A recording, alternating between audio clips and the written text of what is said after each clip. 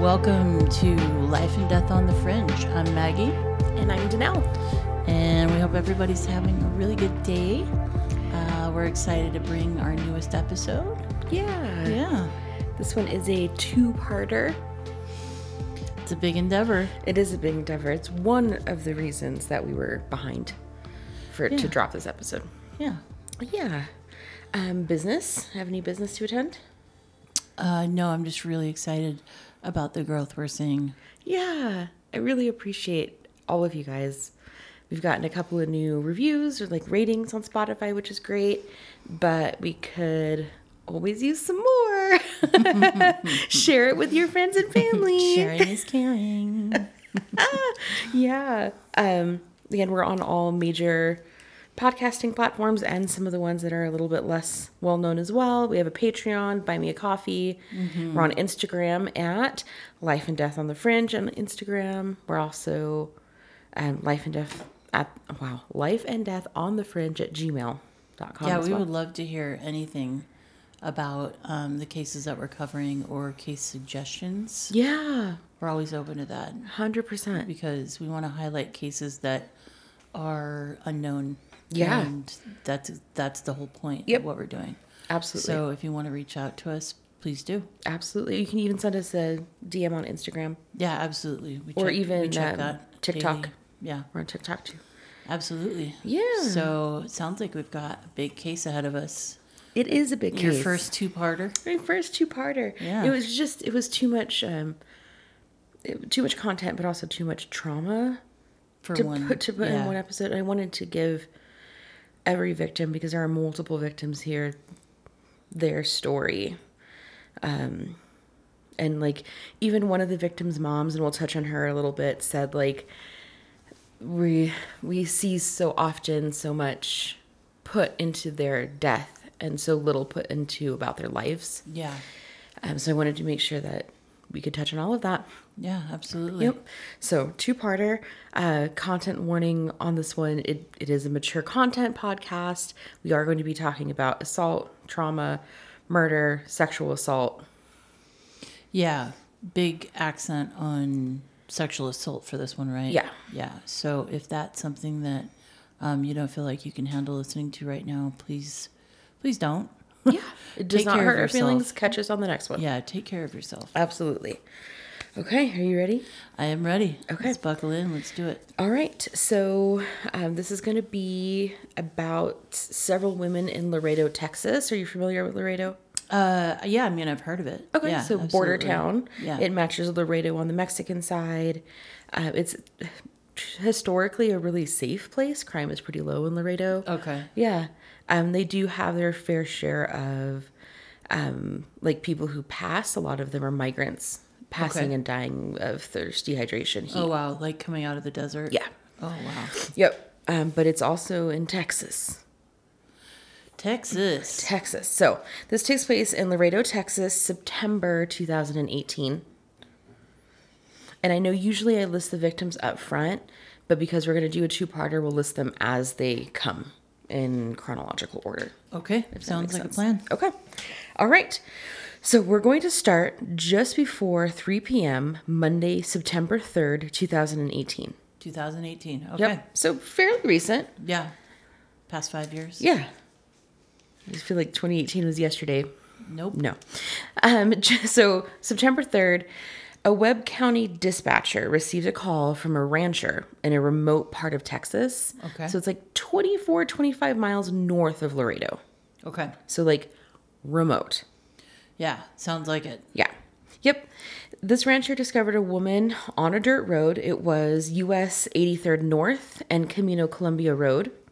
So like dirt road, middle of nowhere. Like these are large ranches. So she really probably shouldn't be there. By all accounts. Right. These are roads that you go down because you're going to somewhere. Right. You don't just like hang out. Yeah. There's nothing there. There's nothing there. Got it. He's like between places. Yep. And this was at night? Oh, no, this was 3 p.m. 3 p.m. You said. Yeah, okay, so middle of the day. Middle of the day. Weird. Okay. I know, super weird. Okay, was she alive? Okay, sorry, I'm getting ahead. You're okay. So the sheriff's deputy arrived and he saw the woman lying alongside the dirt road. She was still clutching a bag of M&Ms in her hand, and she'd been shot 3 times in the head. Whoa. And once in her right wrist, which was a defensive. Yeah. Like she had put her hand up. She put her hand up to stop the attacker. Yeah, and it sounds like, from the sources that I'm seeing, that several of the shots were from behind to her head, and she was turning when she got shot in her wrist. Okay. Wow. Yep. So she's holding the bag of M&Ms, and at first, like when they first came up on the scene, it looked like maybe she had been dumped there. But they found .40 caliber casings next to her body, so she was executed there. Wow. Like she was shot almost point blank. That's creepy. Yeah. And very pointed. Yeah. Planned. Absolutely. It feels planned. It really does. The .40 caliber casings were pretty unique. The brand of those particular bullets was Federal, and they provide ammunition to federal agencies and law enforcement. Whoa. So not something you would buy at like a gun store or Walmart. Right. It's something that you could come across, but it's not something that's not common.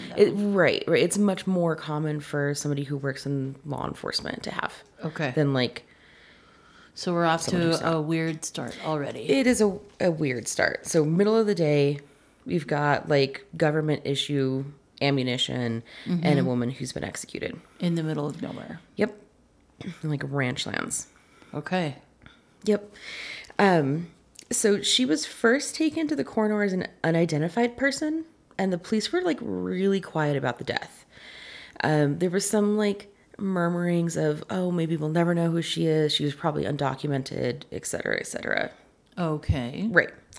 Now, the ranchers, though, good on them, and I was kind of surprised.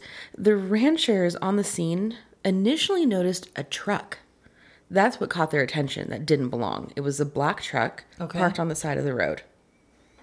Huh. And when you're talking about a road where you're really only going on because you're getting to somewhere or coming from somewhere, you kind of notice when things don't belong. Well, yeah, because if you're the only people that live out there, then you're going to wonder why someone's out there. Right, and you know who comes and goes. Yeah, you know your neighbors. Right. This truck did not belong. At all. So they even took down the plate. Whoa. Yeah. It was that, like... That strange. It was that strange. That out of place. Yeah. They were like, something's up here. Yeah. We should weird. Probably get this. So they took down the plate, and when they sped away, they saw the body. That's what prompted the call. Oh. So they were like, this definitely just dumped a body here. Yeah. And that skedaddled. Truck definitely has some involvement. So, great lead. So law enforcement passed along the plate and description to Border Patrol, the Texas Rangers. Like, they're trying to get... Everybody. Right. Like, middle of the day, this just happened. This truck just left. Like, let's find them. Yeah. Okay.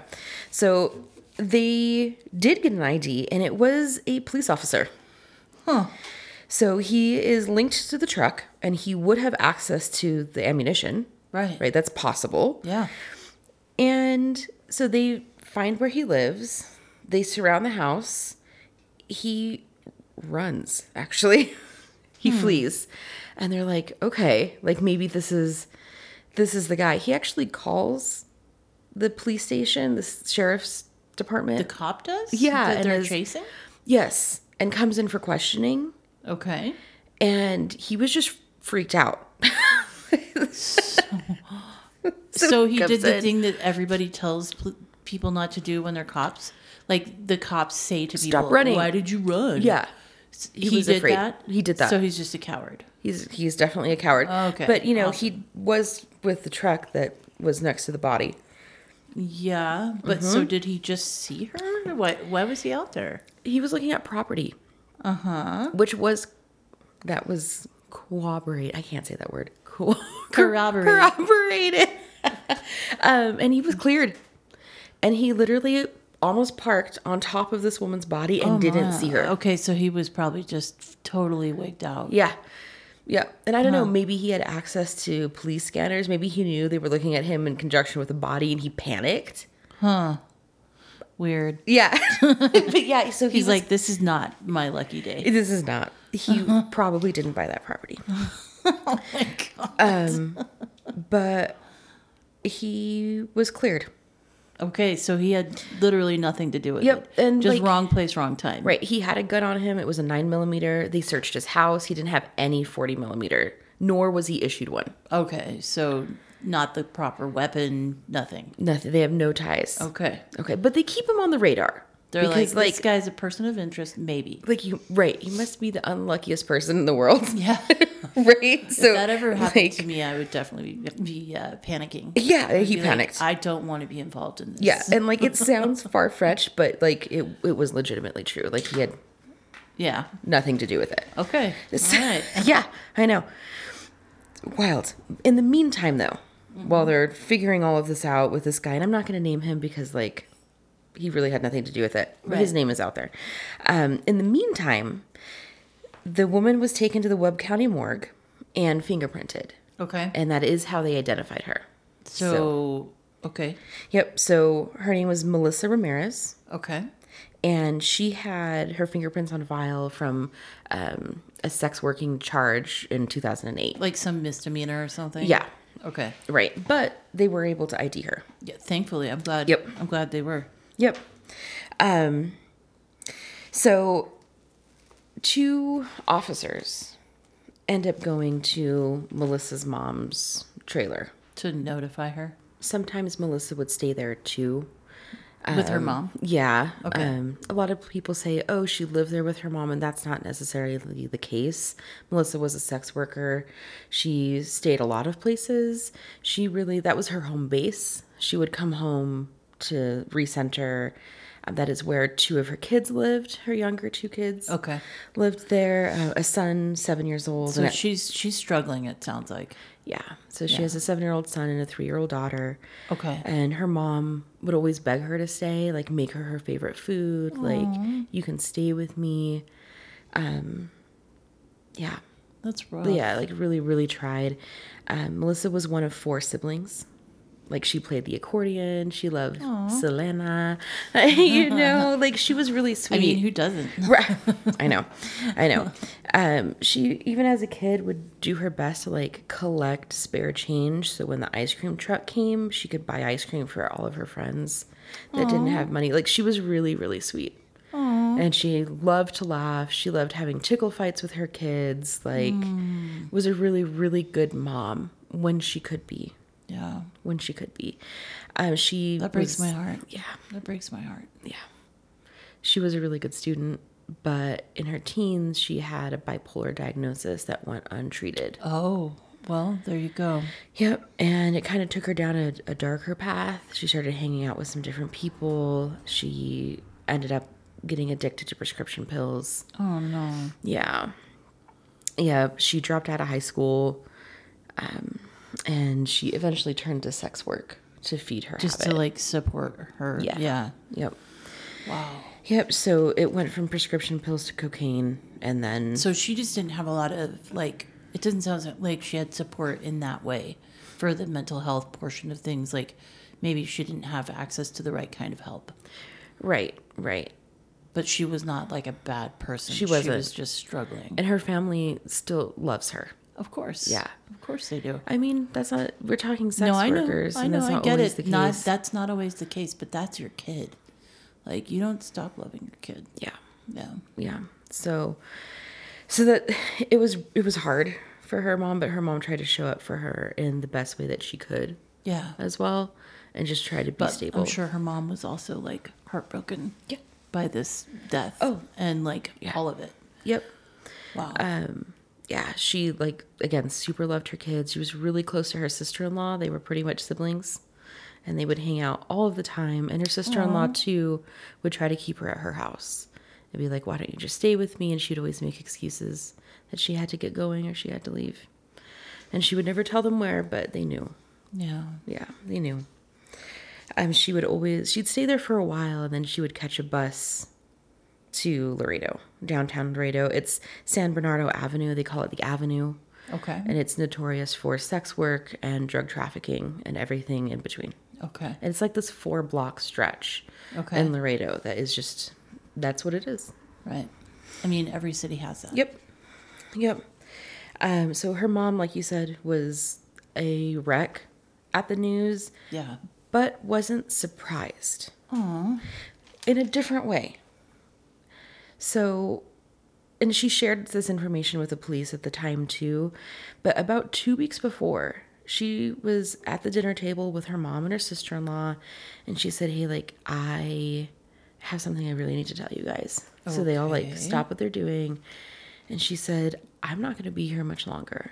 What? And she said that she had a premonition that she was going to get shot in the head and killed. What? And that she didn't have much time. Whoa. What was so was somebody threatening her, or was this just literally? It was just literally she just kind of knew a feeling she had. Whoa. Yeah, and it was so eerie. Like she like held her fingers to her head, like this is how it's going to happen. And it was eerie, so eerie that her mom actually recorded it on her cell phone. No way. And gave it to the police. Wait, so she recorded her daughter telling them that? Did she have her repeat it or something? Yeah. She repeated it several times. Whoa. And it was also little things like she wanted every moment with them, and she would beg them to stay. Even when she was like getting high, she'd like, I don't have much time. Like, can you stay with me? Oh my God. And that was just like a complete turnaround from where she had been. Yeah. And it was one of her family members' like greatest regrets, she said, because she was begging her to stay, but she didn't want to be around her using. And so she left, and she didn't see her again after that. Oh my God. Yeah. That's all of this is just tragic, like so tragic. Yep. It's that's an understatement. It really is. And she would say things like, I really want to get my life back on track, and I want to see my kids she's more a good often. Person. Yeah. She's just struggling. She's struggling with her mental health. She's struggling with addiction, and that's a lot for anybody. I mean, those two things alone are nearly impossible to get past if you don't have the right kind of support. Yep. And even then, it is like so hard. Yep. And like her and her mom must have had like one of those really beautiful connections that sometimes moms and daughters have, because that morning before her body was even found, her mom went to the avenue looking for her, which she never did. She just knew. Yeah. She had like a gut feeling, it sounds like. She was like, I need to find my daughter. Whoa. And, asking questions. She even ran into a woman that she knew. Her name was Claudine. And that she knew that her daughter knew, asking for her.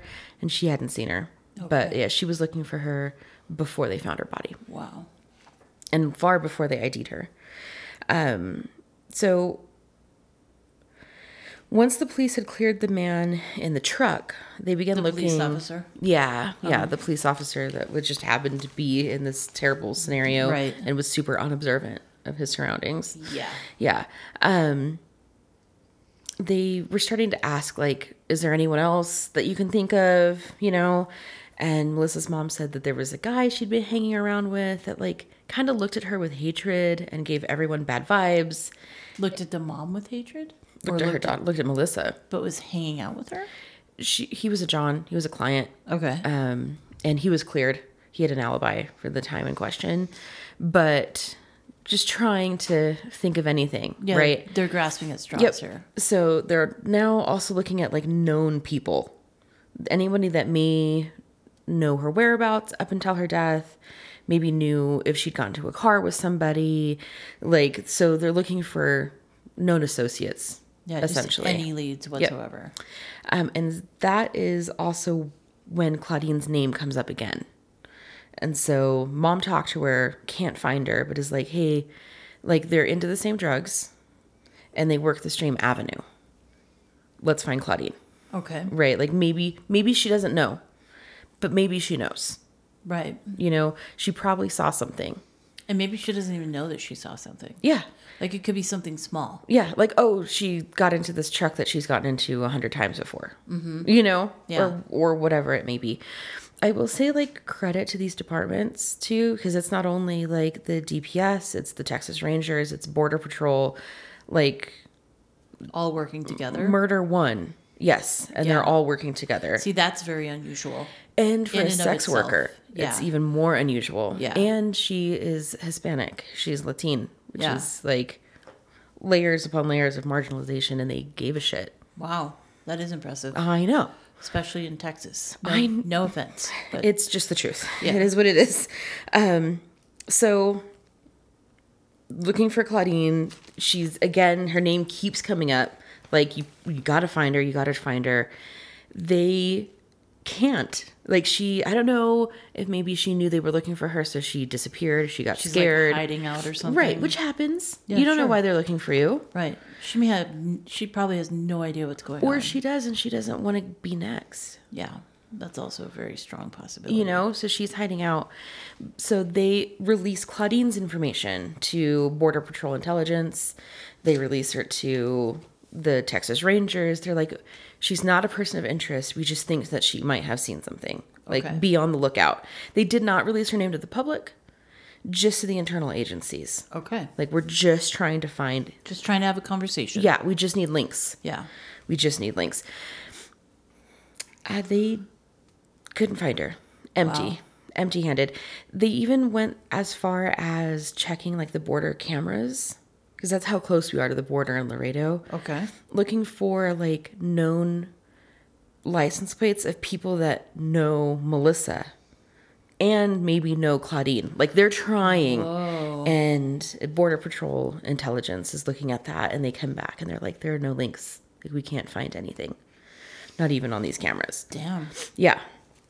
So we're going to fast forward 10 days. Okay. So 10 days later, September 13th. Okay. Another body is found. Whoa. Yes. It is 42-year-old Claudine Luera. Oh my God.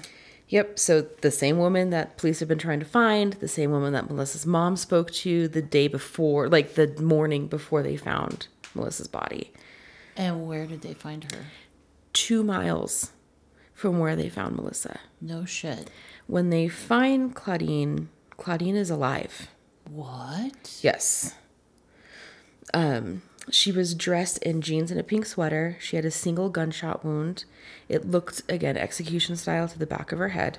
So she was alive and she had a gunshot wound to the head? She died shortly after arriving to the hospital. My God. Okay. Yep. And next to her body was a .40 caliber casing, brand Federal. Oh my God. Yes. So I just want to talk a little bit about Claudine. Yeah. Too. Do it. So she grew up in downtown Laredo. So she'd lived there her whole life. She went to high school less than a half a mile from the avenue. She and her sisters got bullied a lot because they were mixed. One of her parents was Mexican and one was Scottish. And so they called her white all the time, and like to hurt her feelings. And that was actually really hard on them. Yeah. Like, they really felt like othered on that way. She was a really, really good student. Again, really funny, loved to laugh, lots of friends. Everything changed, though, about 12, 13, depending on the source that we're talking to. Her sisters say it happened before she was 14 years old, but she was sexually assaulted. Oh, my God. Depending on the interviews that you hear, some people will say it was a neighbor. Some will say it was like the uncle of a friend, which still could Somebody be a neighbor. Yeah, it was somebody that they knew. And nothing was done about that. It was reported, and that was the end of that. So she really started to struggle. Yeah. She started to struggle with an addiction to heroin. She, right after high school, though, did pick up a job at the DA's office. Whoa. Yeah, like she really like had dreams. Sounds like she was hella smart, too. Yeah, she was. Shortly after that, though, she reconnected with an old boyfriend, which got her back into the life of drugs. She became, again, addicted to heroin. She ended up losing custody of her 5 children, and then within a year was working on the avenue to support her habit. Whoa. Yeah, there are some like heartbreaking interviews with one of Claudine's daughters, where she said, like, every time I saw her, I would just ask her, like, why aren't we enough? Oh my God. And she would tell him, like, it's not that you're not enough. Like, you're enough. Your love is enough. I'm struggling. Can I just say, fuck heroin? Yeah. I fucking hate that. Yep. And her daughter in that interview would say, like, she just kept begging us to see her as separate from the drugs, and we couldn't. Well, yeah, they're kids. They just want their mama. Yep. But I also understand that addiction is a monster. It's a monster. is absolutely a beast. Yep. And I mean, when you're sexually assaulted again and you don't have the right kind of support, things happen. Yep. And had they maybe gotten justice for her and maybe some support, things could have turned out differently for Instead her. of just being like, thanks for the report. And even just reporting a sexual assault, you have to repeat that story so many times to so many different people. And then the rape kit, the sexual assault kit is and you said she was trauma. Like 12 or 13 when that happened? Yeah. Jesus Christ. Yep. So her children were placed with her sister, her 5 kids, and she did see them. She just wasn't like a staple in their lives. Now, after Melissa's body was found, Claudine, she got scared. And this is why she was kind of like MIA, actually. Right. She went to her eldest daughter's apartment. Her eldest daughter was in college. And she said, like, I don't want to do sex work anymore. Like, I want to get my life together. Like, I'm afraid. Like, I don't want to do this anymore. But it was not that long before she went back to the Avenue. Yeah, again, she needs intervention, which it sounds like did not happen. No. She did, though, get a call, like, right around the time that she was at her eldest daughter's house. Her 17-year-old son called her, and he's autistic, and was telling her how he finally was in, like, the big high school with all the kids, and, like, he was with everybody, and she was super proud. Wow. And, like, she was, like, riding on a high, and then within 48 hours, her body was found. Whoa. It's 72, 48 hours, right around there. But that was the last time her family spoke with her, was on a high. At least they have that. I mean, it's something, right? It's something. Yeah. It's not. I mean, all of this so far has been like just one gut punch after another. Yeah. And these women are incredibly vulnerable. Yep. Like, and these they're are beautiful members people of our society that are that struggling. Are incredibly vulnerable. Yep. And should be protected. Yep. And instead they're being murdered. Yeah. Yeah. Yep. The police were not publicly connecting these deaths. Even though they've got the exact same MO? They had connected them in the department. Okay. But they're not announcing They it weren't to the releasing, public. right, because they didn't want to release, like, the caliber. They wanted to keep, like, those things that really did connect these cases together close. Yeah, because at this point, it's kind of starting to look like something's up. Yeah. Internally, potentially. Yeah. So they're being careful. They're trying to be careful. They're trying to be with careful. The information right. that they're putting out. So how do I say it? This story has women of all walks in the story. There's one woman, her name is Priscilla Villarreal. They call her La Gordy Loca, or the big crazy lady. Okay. She is like a vigilante journalist. Whoa. Okay. She live streams everything. Okay. She does it to keep the police honest. Okay. Anytime anyone sees flashing lights, like police tape, they call her, Facebook message her. What? And she is there. Now, is this in Laredo? This is Laredo. Okay, so this is just a bad bitch that's just doing the damn thing. She is awesome. Okay. She has a little truck that she calls her Blue Devil. Oh, no. And she is on the streets of Laredo constantly. And her whole thing is she wants to bring to the forefront people on the fringe. Whoa. People who are underreported. That's so cool. Yeah.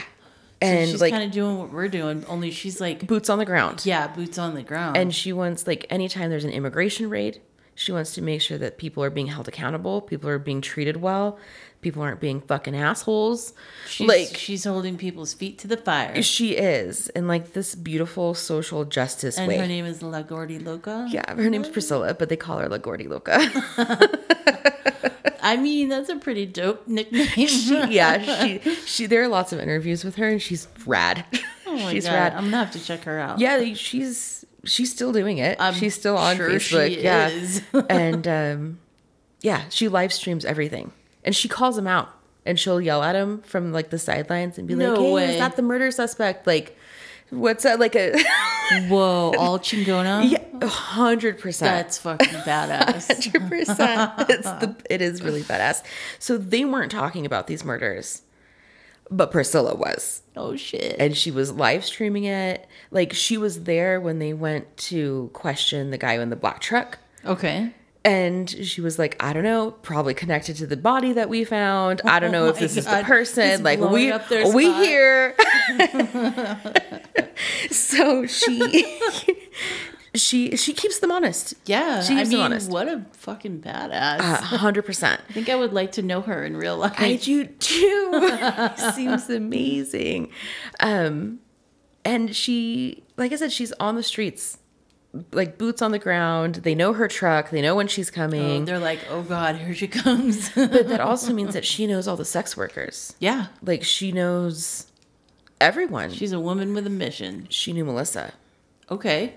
Did she know Claudine? It didn't say, but probably. Yeah. Probably. Okay. She knew a lot of people there. And she would say, like, Melissa was always smiling, always said that she's doing the best that she can. Like, was just like a beautiful person to be around. Yeah. But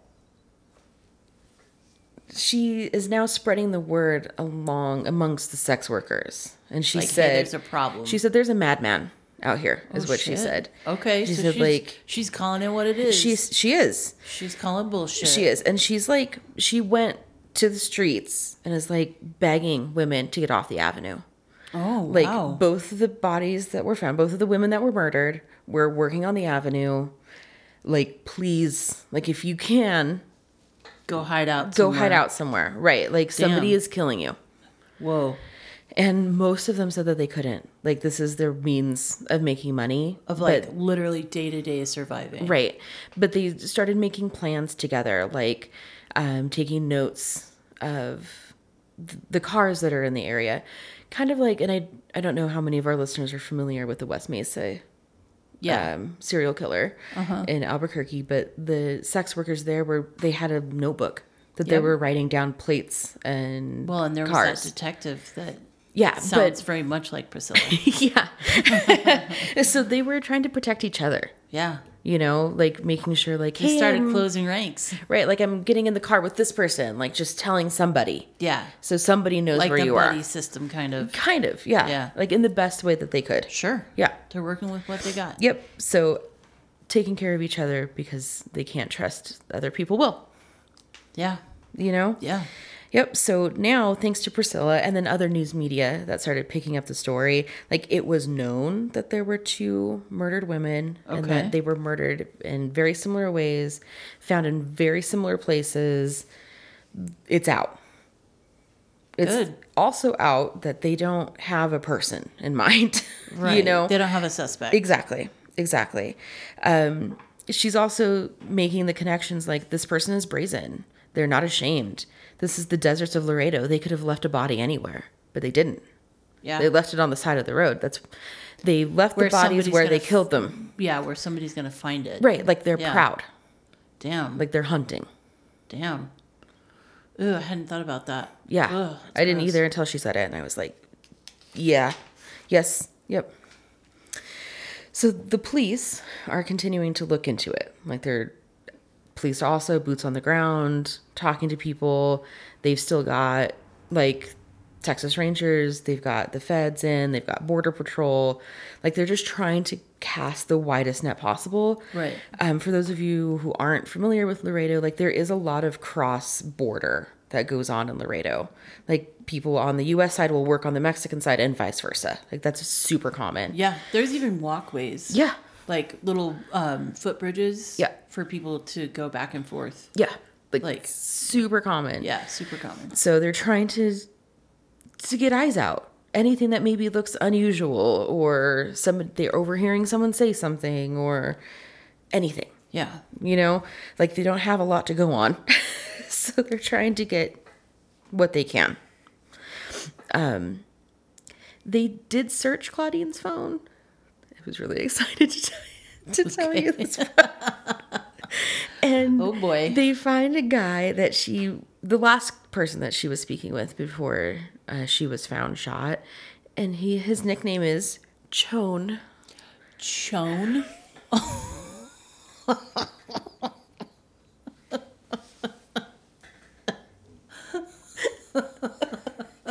Chone.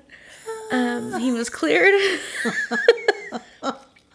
Wait, why was she calling him Chone? They didn't say. What up, Chone Chone?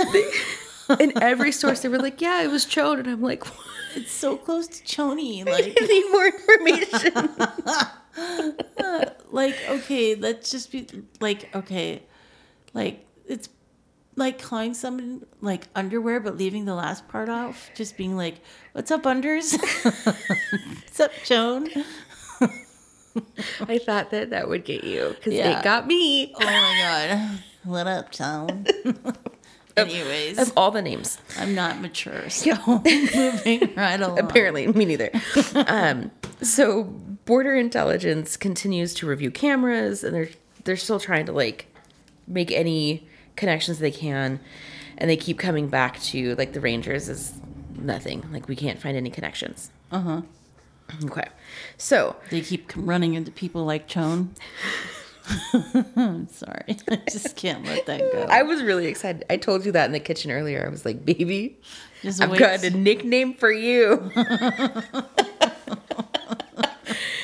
Oh my god. And their only idea is Chone. I have no idea what his actual name is. What his real name is. Just Chone. It's just Chone. Oh my god. Yep. Okay, so September 14th. So this is the next day. Right. This is right after they found Claudine, right? Yeah, so it's approximately 36 hours after Claudine's body is found. Okay. So, like, the evening. Erica Pena, who's 27, was walking along the avenue. So she is a sex worker working the avenue. And a white Dodge Ram passes her, stops, and, like, rolls down the window, is like, get in, babe. Oh, my God. I know. Erica knew this truck. They all knew this truck. This truck frequented the area. Okay. Like, this is not one of the trucks where people would have been like, don't get in that car. Right. Okay. Right. Like, they all knew him. They knew this guy by the name of David. The woman on the avenue would say that he was kind. Mm-hmm. As much as you can be, right, in this line of work. Right. Right. So a lot of times he would pay them just to talk.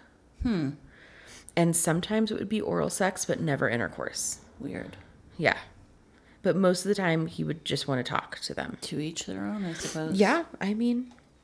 But they all said that he was really polite, and he would always, like, wish them well, like, hand them the money and be like, you know, be safe out there as they left. Right? Sure thing, David. Yeah, thanks, David. So most of them trusted him. Yeah, that's what makes me nervous about that. Yeah. But he was a regular, so it wasn't like he was new to the scene. Like, he'd been on the avenue for years. Like, right. He was just a person that frequented this establishment, the street. You know what I mean? So David told Erica that he was ex-military, and she remembers him saying that he was a supervisor of some sort somewhere. Okay. You know? But she did mention later that this night was a little bit different for David. Usually he was pretty, like, even, and he was, like, giddy. Like, really talkative and, like, really hyped up and, like, giddy. Animated, like, super, just, like almost like manic in a way. Yeah, almost. It was unlike him. Okay. In that aspect of it. Okay. But Erica knows this guy, gets into his truck, and they drive away. Yeah. Which they had done many times before. Like, right. This is not a new scenario for Erica or any of them, really. Right. So David told Erica that his wife and kids were away, so they went to his house, which they do often. Wait, he's married with kids? Young kids. Garbage human. Yeah. Yep. So Erica had been to his house, like, multiple times before, so she didn't know red flags. Like, she knew where this guy lived. Uh-huh. Not super weird or unusual. I want to say it was like the north side of Laredo. They went inside, they smoked a cigarette, and they were just talking. Which, again, not uncommon for this guy. Right. To just want to talk. But Erica gets to talking about Claudine and Melissa. and is like, you know, that's impacting her life, her day to day. I'm sure it's on her mind. Of course, it's talking about it, right? And she's like, "Hey, like, have you heard anything? Like, I know they took some people in for questioning, but like, I don't think anything came of that." And his attitude changes, and he starts getting more agitated, and starts asking her questions that she couldn't possibly have the answers to. What the hell? Like, what did they say? Like, what questions did they ask them? What are the other girls saying? And she's like, dude, calm down. I don't know, man. Like, I knew those girls. Like, so we're talking about it because we're talking, you know? Yeah, that's all very, very sus. Yeah. But as he gets like more and more agitated, she gets more and more afraid. I'm sure she does. And she has this moment. And she has interviews, but she says, like, I knew that I was in the house of the man who killed Claudine and Melissa. Oh, God, that'd be so terrifying. And I don't know how to get out of here.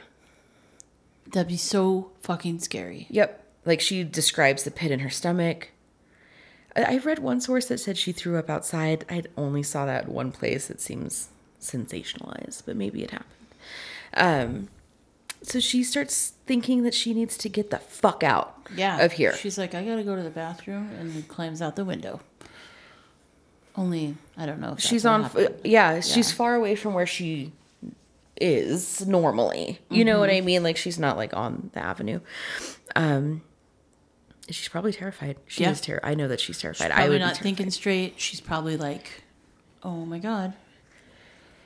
Yeah, it sounds to me in her statements like she's fawning. Yeah.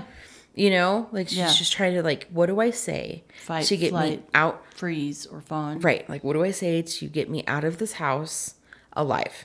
Yeah, so she's being like, oh, David. Da, da, da, da. Yeah. Like, to try to keep him calm. Right. And probably trying to make it so that he doesn't think that she knows anything. 100%. Like, definitely playing dumb. Definitely not you, David. Yeah. No, we're good. We're cool, man. Yeah, I've known you for a long time, I'm sure. Yeah. You know? So David, at some point, is like, you know what? I'm hungry. Let's go to the gas station. And she's like, yes, please. Like, let's get out of here. Because she's just trying to get to anywhere else where there's people. Yeah. That are not David. Yeah. At least if she gets to the gas station, she could be like, all right, man, I gotta bounce. See you later. Right.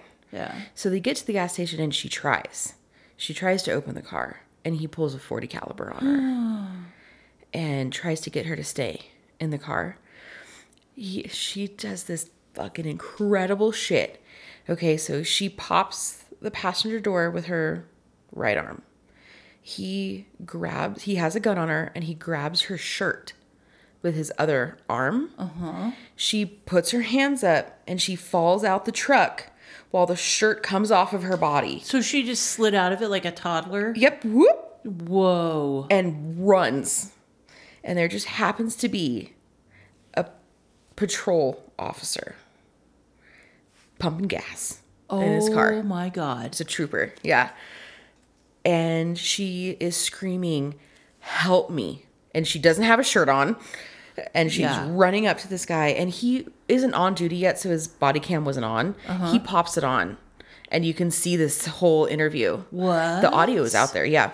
Whoa. Yeah, and she is code switching from English to Spanish because she's so scared. Yeah. But she's saying, like, I'm afraid, sir. I'm afraid he's trying to kill me. Whoa. And meanwhile, he bounces, right? But she knows this man. Has been to his home. Correct. Knows his name. Has been in his car. She knows this guy. And he immediately puts her in the car. Okay. And they talk.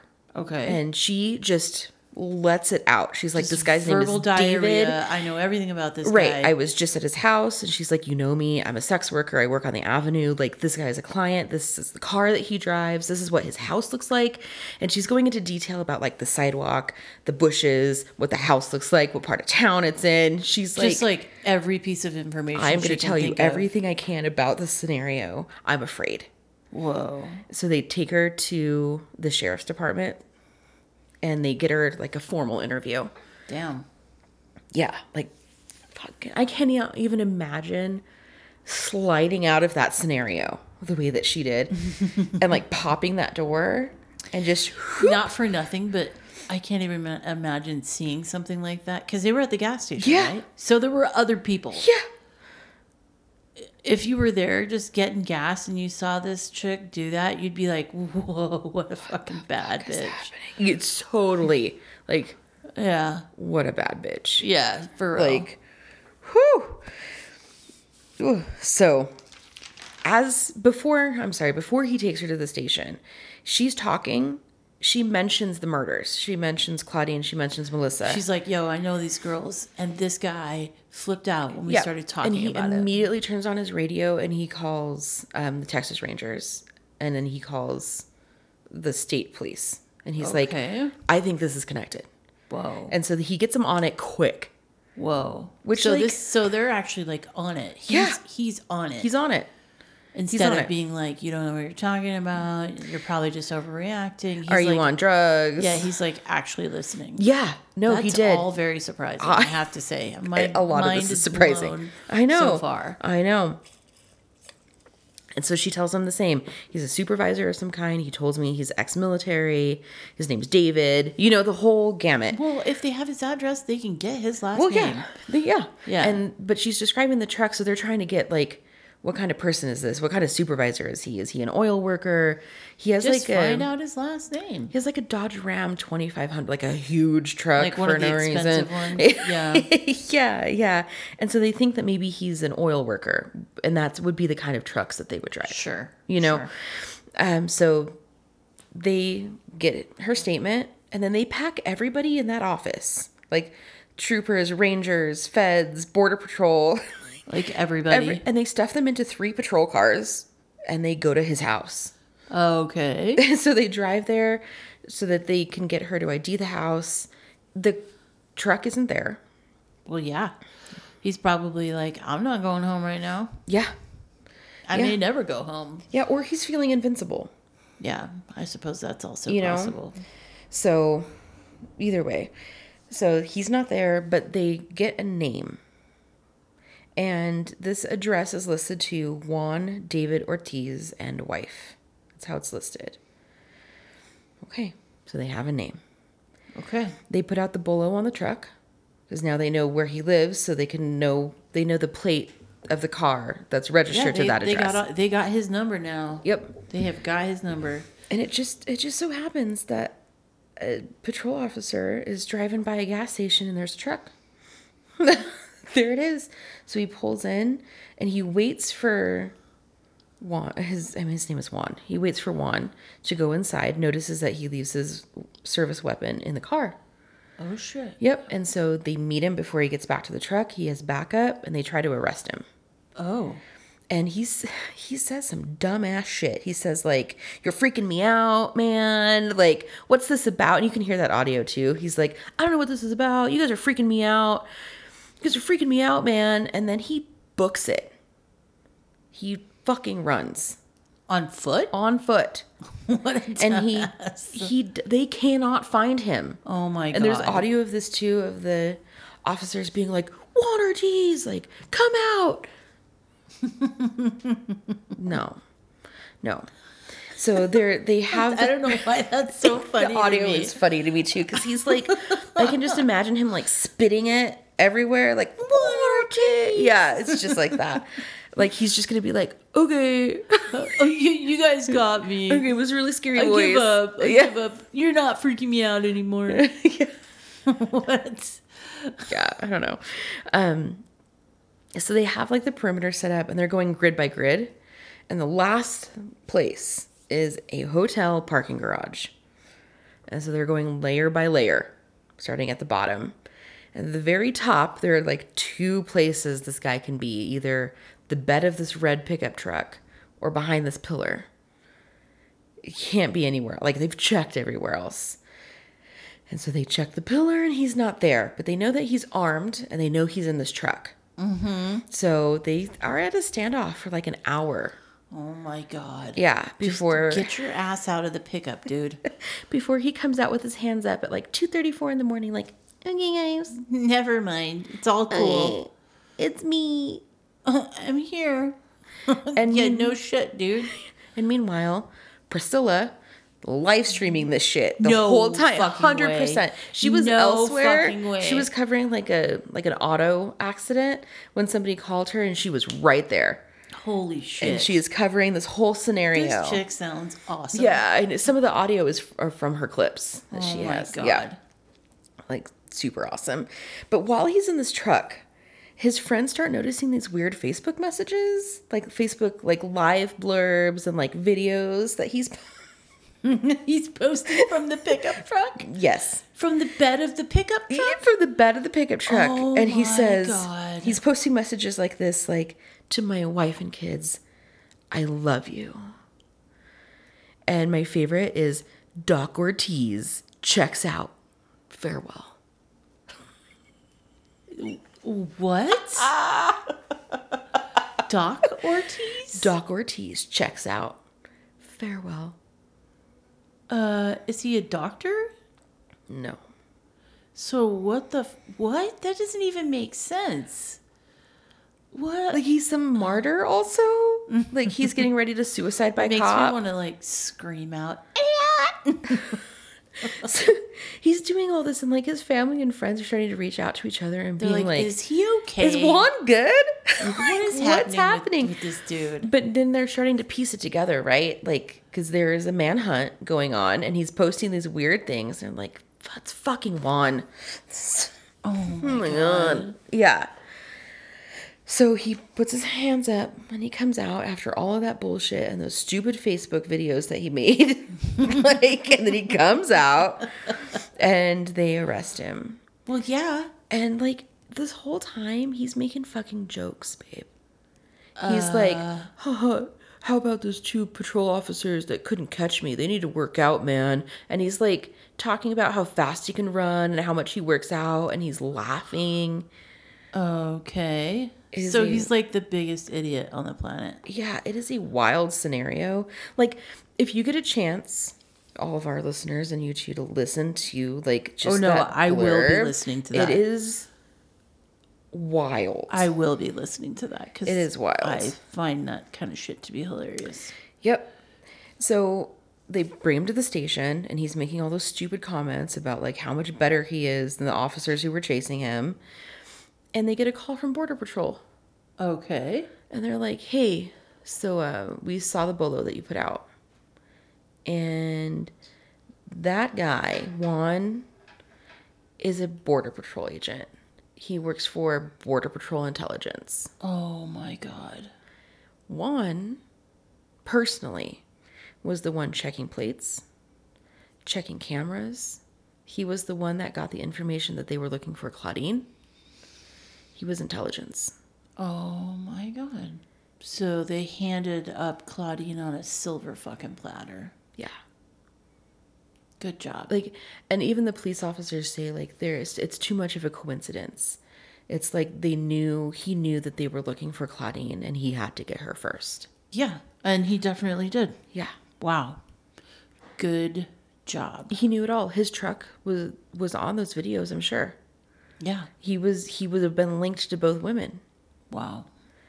Yeah. Good job. Yeah. So, and it's, on the one hand, like, I'm really surprised and like borderline impressed that they shared information at all. Like they put their dicks away long enough to like share. You know what I mean? Yes, I do. And then the one fucking time that they share, this fucker is a killer. Yeah. And that sucks. Yeah, it does. Yeah.